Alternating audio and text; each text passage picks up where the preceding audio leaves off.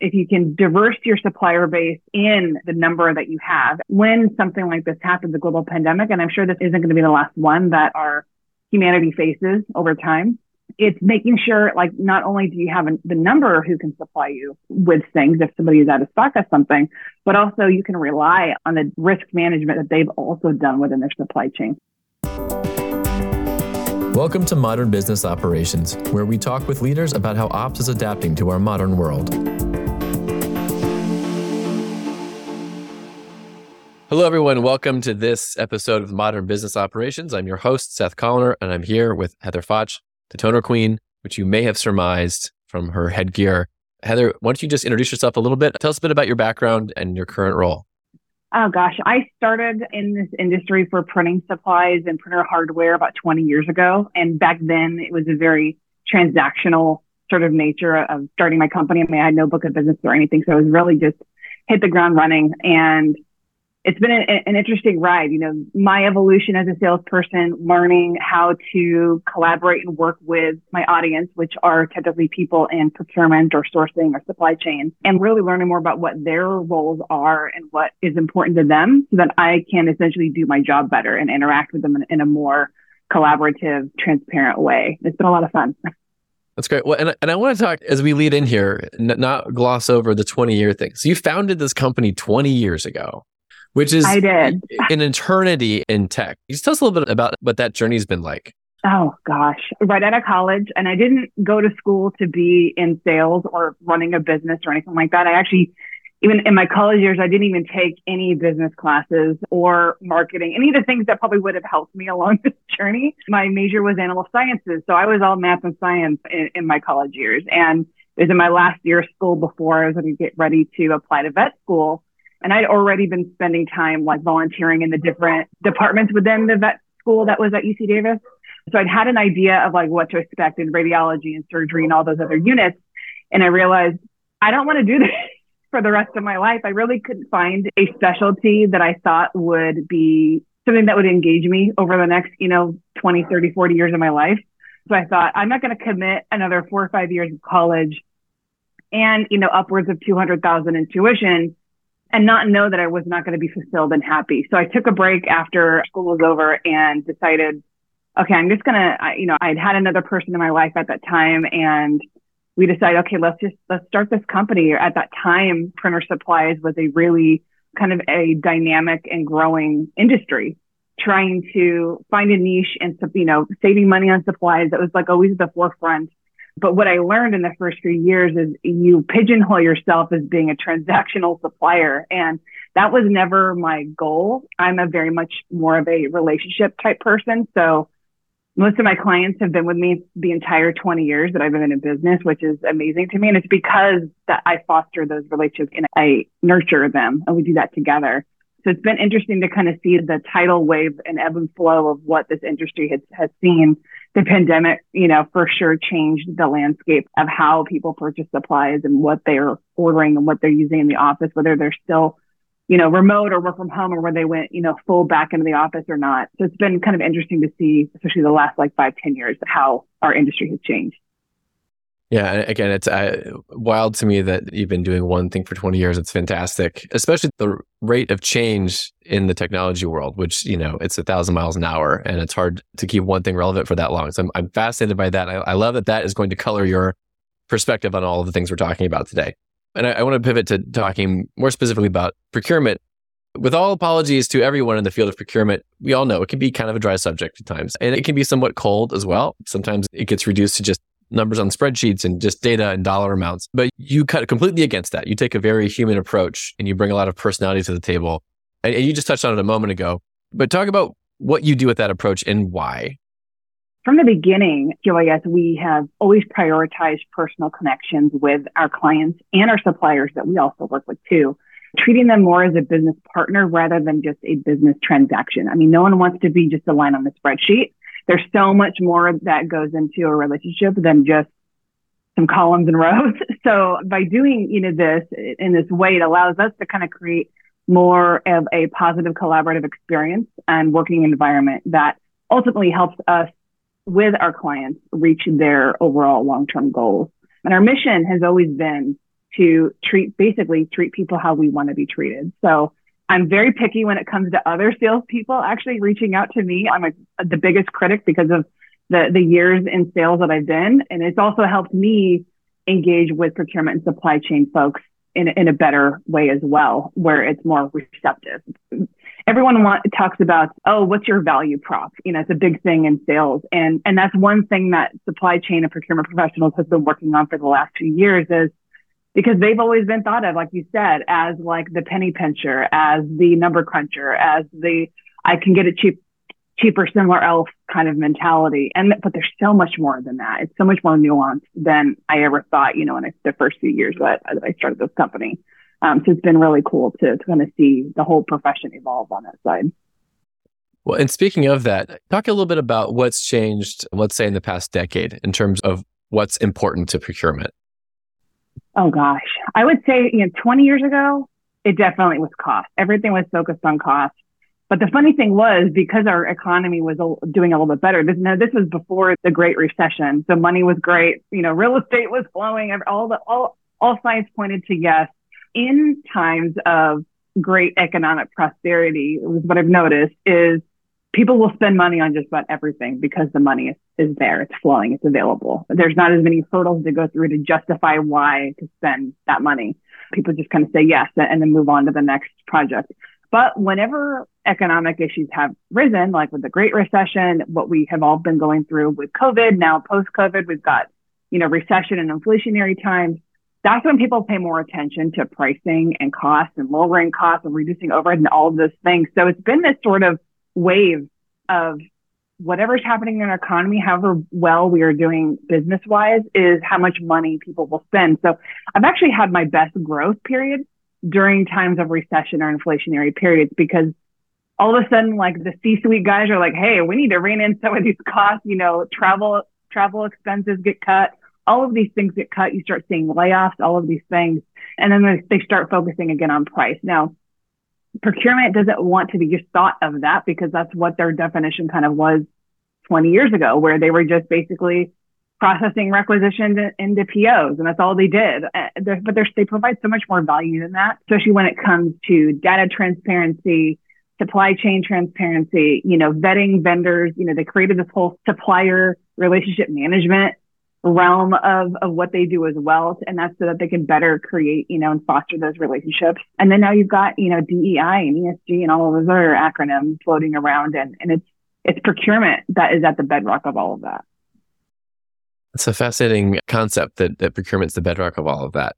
Well, and in terms of all those very important efforts, sustainability efforts and DEI and ESG, so what does happen when budgets get tight to those things? There's some austerity right now in tech, right? A lot of the VC funding has evaporated somewhat. There's been lots of layoffs. The market is very interesting. And so what do you do about that for your customers in these times? If you can kind of just keep expounding on that. Yeah, absolutely. It's that the pandemic really forced a lot of us to open our eyes and take a look at what we've all been doing. If you notice, the big brand name companies that were out there that dove right into DEI and ESG, like during the pandemic and all of the political things that were happening around that same time, they did that without a clear goal of how to get where they wanted to be. It was like, we need a mouthpiece. Let's throw someone into this role, the C-suite role, and just run with it, because they thought maybe at the end of the day it would be a good soundbite.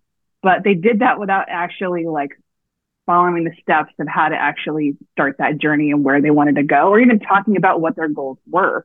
I mean, you can take a flow chart with DEI and ESG and drill it down 1,000 pages deep of how intricate and complex, these two initiatives really are. But sometimes that can just be added noise, just because everyone wants to have a voice and opinion on, that journey for their organization. Doesn't mean that they don't need to be heard, but it doesn't need to be where everyone's voice starts kind of overshadowing everything else. And then you end up, 2-3 years down the road and you haven't accomplished really anything because you've been listening to way too many people. So where we kind of try and take our approach to it is focusing on sustainable products, ensuring our own supply chain has no bad actors in it. That includes forced human labor, human trafficking, and child exploitation, which actually does exist in the toner cartridge industry, believe it or not. And then being a diverse supplier, because, supplier diversity is a big thing with a lot of different mid-size and enterprise level companies and the gov level organizations as well. So what we try to do is, at the end of the day, provide them with value. What is it that they need? What are their goals? And how can we help them reach that long-term goal through our products or our services or our different certifications, for supplier diversity or for sustainability? Yeah, well, and talk more about the importance of diversity in the supply chain. And, I talked about this in an earlier conversation about how that issue really showed up in the pandemic. And, I think we've all maybe learned something about that since that time. But talk about the importance of diversity in the supply chain. Yeah, absolutely. Diversity supply chain, it kind of has two different meanings for me. The pandemic was kind of the swift kick in the rear that we all needed to really take a look at inside, as I mentioned before, what we were doing, not just how, fragile and broken our supply chain was at that time, but also, what is it that we're purchasing it? Why are we purchasing it? Where are we purchasing it from, and where in the globe does it actually come from? Like, how are all those pieces? And we were kind of talking about blockchain a little bit, kind of encompasses, supply chain transparency. And that's one thing that we were sorely lacking. So when the pandemic hit, if you want to think of our global supply chain as a boat with a bunch of really tiny little holes in it, kind of slowly taking on water that we just hadn't noticed because they were just coming in as drips. Then the pandemic hit, and it was like all of a sudden all those holes became like 1-inch holes, and the water started coming in much, much faster. So at the time, for a long time, a term called supplier consolidation in that framework was really something that a lot of organizations, government and private companies were doing. They were trying to focus on, let's reduce the amount of suppliers that we have so we can focus our pricing and get better volume, from those smaller amount of suppliers. And overall lower costs across the board. It's going to be so great. It's going to be amazing. All of these things. Well, when the pandemic hit, when you're, first and second row of supply prime contractors that you are sourcing your supplies for, whether it's for direct so that you can make your own product and sell, or indirect, for stuff that you need to actually run the operations of your company. If those two suppliers couldn't provide you with something because their own supply chain was broken, like that was the issue. It was not just your supply chain, but like your supplier's supply chain and their supplier's supply chain all the way down the road. And that's kind of where I think supply chain transparency really took a forefront in data, clean data. All of those things are like hot topics right now with procurement and supply chain. So really, it's like, if you can diverse your supplier base in the number that you have, I'm not saying you have 100 that can provide the same thing, but when something like this happens, a global pandemic, and I'm sure this isn't going to be the last one that our humanity faces over time, it's making sure, like, not only do you have the number who can supply you with things if somebody is out of stock of something, but also you can rely on the risk management that they've also done within their supply chain. The other side of diversity in supply chain is also obviously diverse suppliers. So are they certified? Do they live in hub zones? What's their ethnicity? Are they LGBTQ plus? Are they any of those things? Because also adding that added layer of diverse suppliers to diversity in supply chain just adds that extra layer of protection, because there are a lot of diverse suppliers out there that are small and mid-sized that really provide kind of more niche services and products to customers that they might not be able to get with big box stores or with some of the bigger brand name kind of suppliers or service providers, because they're just so global. They have to try and reach, a much larger audience, where you have a smaller supplier who maybe focuses on a particular industry. You're going to get more of a niche and more of a tailored kind of book of services from them. This episode is brought to you by Tonkean. Tonkeen's process experience platform seamlessly wraps around existing policies and systems, allowing internal service teams to do more with what they already have. Build process experiences that are personalized for each requester, and use AI to automate the intake, triage, and resolution of every request. Maximize adoption, compliance, and efficiency with no change management and no code. It's interesting. It struck me that the first part of the diversity issue mirrors just like any kind of investment strategy, right? Like, you can't just have one investment account. You're supposed to have many in many different areas, right? For all those reasons, in case something falls through or something crashes or whatever the case may be, that diversity protects you. And the other thought I had listening to you talk about that was the second part that mirrors a lot of the software solutions out there, right? That there's big all-in-one offerings, and then there's a lot of little point solutions. There's lots of pros and cons to each, right? Like sometimes a point solution is perfect because you just need this one thing, a solution that knows it inside and out and can solve all the tiny little problems. And sometimes you just need some kind of all-in-one to cover everything for you. I find that fascinating. Talk more about the transparency issue in terms of what's the need there, and then what are the technologies around it? Because you mentioned blockchain before we hit record. We were talking just about this and that, and blockchain came up. I haven't had a conversation about blockchain in some years, to be honest. It's something that sort of fell out of the hype cycle for most of us, I think. And, a lot of the conversation now about the technologies that are coming into lots of different fields, including procurement, are very much about automation and AI. But talk about the transparency issue and the technologies that are involved, including, I guess, blockchain. There have been so many more procurement and supply chain related software companies, tech popping up. We've always had Ariba, we've always had JD Edwards, we've always had, SAP, all of those big, companies Oracle have always been around to provide very blanket wide, CRM, ERP, all of those things for everybody. But what I've kind of noticed in another industry too, and I'll touch base that in a second, procurement kind of is its own field. They require their own sort of set of rules so that they can collect the right data. And really all blockchain to me is my understanding of it, which is not high level, but from what I understand of it, it's just about data transparency. And you can really correlate that with any industry that's out there. If you want to talk about supply chain or finance, any of those sorts of other avenues where you need to know all the way down the chain, the blockchain, where something was, where it came from, who made it, what's it made of, where did those components come from that it's made of, all those tiny little things. So I think the word blockchain has kind of morphed into data transparency, and now it's a little bit more digestible. So now you're seeing, predictive AI and predictive procurement, by all these companies, Jagger and CVO and like Tealbook, all of the Coupa, all of these big companies are coming out. SourceDay, is another great company too, coming out with these solutions, for procurement. And it's really about trying to find the right ones to bring in, because obviously it's the thing with right now in our economic times, you can't just spend money willy-nilly. I mean, 10 years ago, companies were buying software after software with like 1,000 or 5,000 or 10,000 licenses to it and getting themselves in, and maybe 3 or 4 years in, they realized, God, this is really not the right fit for us. I had a client that went through that a couple of years ago, and it was a painfully expensive project that they ended up just abandoning. And now they're much better, but it's data and everything. It's at the forefront of what procurement is. I've got a really good friend, Susan Walsh, with the classification guru. And all she talks about is cleaning up dirty data. And she's such a character, and she brings her personality, to the forefront. And that's kind of what I try and do with myself as well. Like you said, I've been doing this for 20 years. I'm kind of a nerd when it comes to printer toner and maximizing value with your hardware and how to really streamline things. And so that, a friend of mine dubbed me the toner queen, and I just kind of ran with it because it was fun. And I get to wear a crown because who doesn't want to wear one of those? I had some, nifty suits made. So when I go to conferences, I'm kind of donning the whole persona.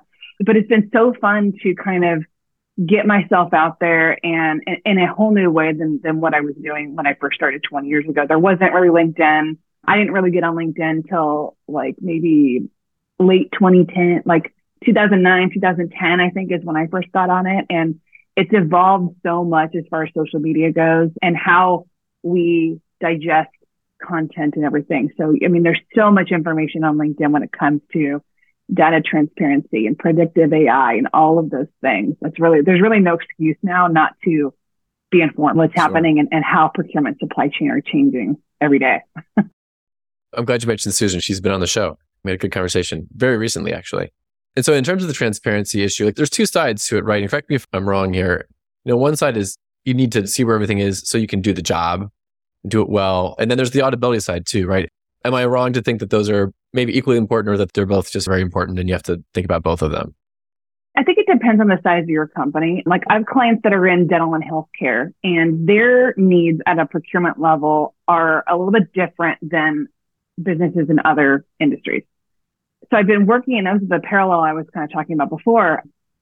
They don't use the same software that traditional procurement teams use. They use one that is geared towards dental and healthcare because they have HIPAA and all these other things involved. So there's a little bit more compliance and stuff involved on that end. But I would say their procurement teams are a little bit more, not immature, but they're more mid-sized, especially if they've got funding from, private equity. There's a term out there called DSO, so Dental Services Organization, basically just grows mostly through acquisitions, but they do a lot of de novo work as well, where they're opening up, a brand new store from scratch. And their needs are a little bit different. So even though they are procuring things, they're using AI and all of those automated tools in a much different way for patient retention and all of that kind of stuff, employee retention. When it comes to procurement, and I sat in at a conference a couple of weeks ago at a session that was talking about predictive AI. And in the session, it was the company that provided the service, the software, and then their client was actually the one who was giving the presentation on the problems that they had, how this software provider came in and solved XYZ, and then how they've evolved since then and why things are so much better now, since they started using that. But one of the things I kind of found interesting was, like, somebody asked in the crowd, what if something changes? How do you get from A to B, A to C? And they're like, well, you have to tell it. So it sounds predictive. It sounds like data from Star Trek, like all of a sudden things are just happening on its own, and maybe, AI has a mind of its own and it's doing its own thing, but we're the ones programming it. We're the ones inputting in the data, and the data has to be clean. And if it's not clean, then you end up, garbage in, garbage out, basically, which is another term that a lot of procurement, supply chain, and finance people use. So it really is it's all about the data. We're pivoting to the boilerplate question portion of the show. What's the best advice you've received in your career? Man, early on, I was I was much more of an insecure person. I was 22. So, coming out of college and just jumping right into owning a business was a huge risk. I took that leap, and I used to, early on when I was connecting with people on LinkedIn, I used to send people a link when I wanted to connect with them to an article that talked about taking a leap of faith. And I really just kind of took that to heart a little bit.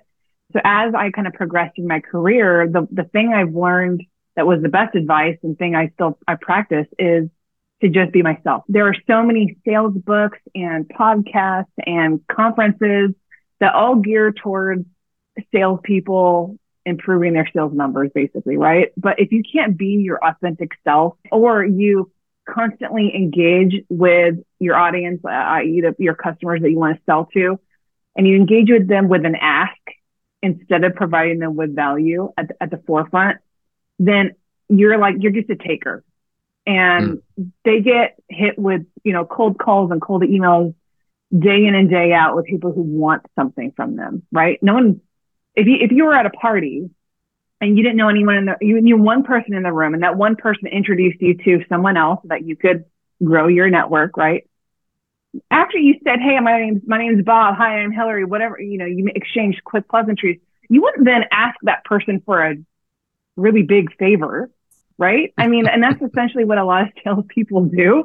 We assume that the customer we're going after has a problem that we can solve, and they might not. So, like, if you're in sales and you're getting ghosted and you're sending out, a million follow-up emails, or right away, if you do get your connection accepted by someone that you're trying to sell to, and the first thing you do is ask them for, time for a demo or any of those things so you can show them what you do, you just totally missed the mark.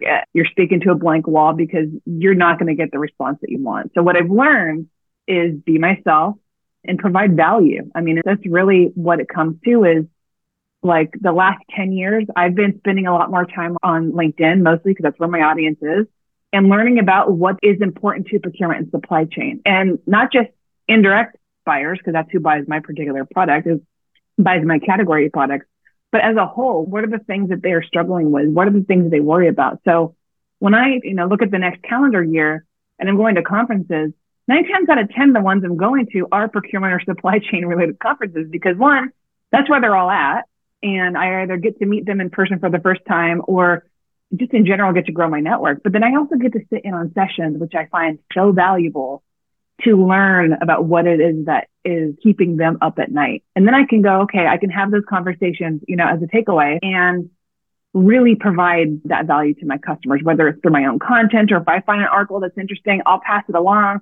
I see job opportunities all the time. I'm constantly passing those along to my network as well. And you start building that sort of oh, Heather's this person who kind of knows a lot. She's kind of a geek when it comes to ink and toner. But that's not all that she's about. She supports, women in procurement. She supports women in business. She supports her connections, if they're looking for a new job or their next new gig, or they have a struggle with a particular category, I might not be able to solve a problem that they have, but I might know someone who can. And so just being that person who can provide value without expecting anything in return, right? I mean, you really have to be kind of altruistic, and it has to be genuine. If it feels fake at all, I mean, you're going to end up with a bunch of fake relationships. That's kind of what it is. So, I try my hardest to be authentically me, which means I'm kind of weird because I walk around with a crown at a 3-day conference.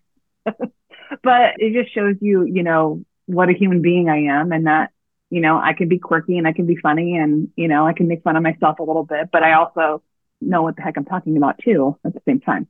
Yeah. And it's hard to forget the tiara, it's good branding. Right.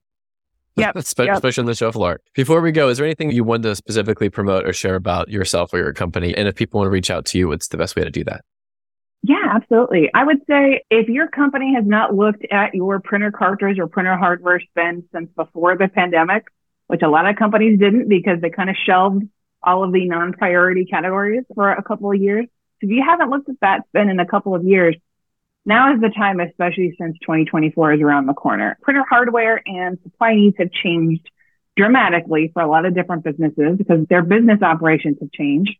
So if you are looking for help with navigating existing contracts, analyzing your own current needs, and coming up with a cost-effective and sustainable solution for what your company is using, then please feel free to reach out. You can reach out to me via email. It's just heather.foch@qualityimagingsolutions.com. You can check us out through our website. We have a blog as well on there, which we post regularly, different industry topics, a lot of procurement related things on supply chain as well, sustainability, supplier diversity. But I would say for the most part, I'm primarily on LinkedIn. So feel free to reach out and send me a connect request. I love connecting with people and learning about what they do. And if I can help, someone in any way, I'm happy to do that, even if it's through like network connections. So I would say LinkedIn probably is like the number quick way to reach me, but I'm always available on our website or via email as well.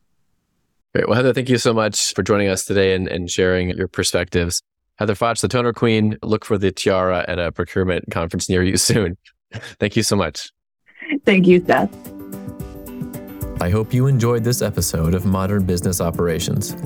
You can see the show notes and all of the resources mentioned in today's episode at tonkean.com/mbopod. Thank you for listening, and be sure to subscribe for updates on future episodes.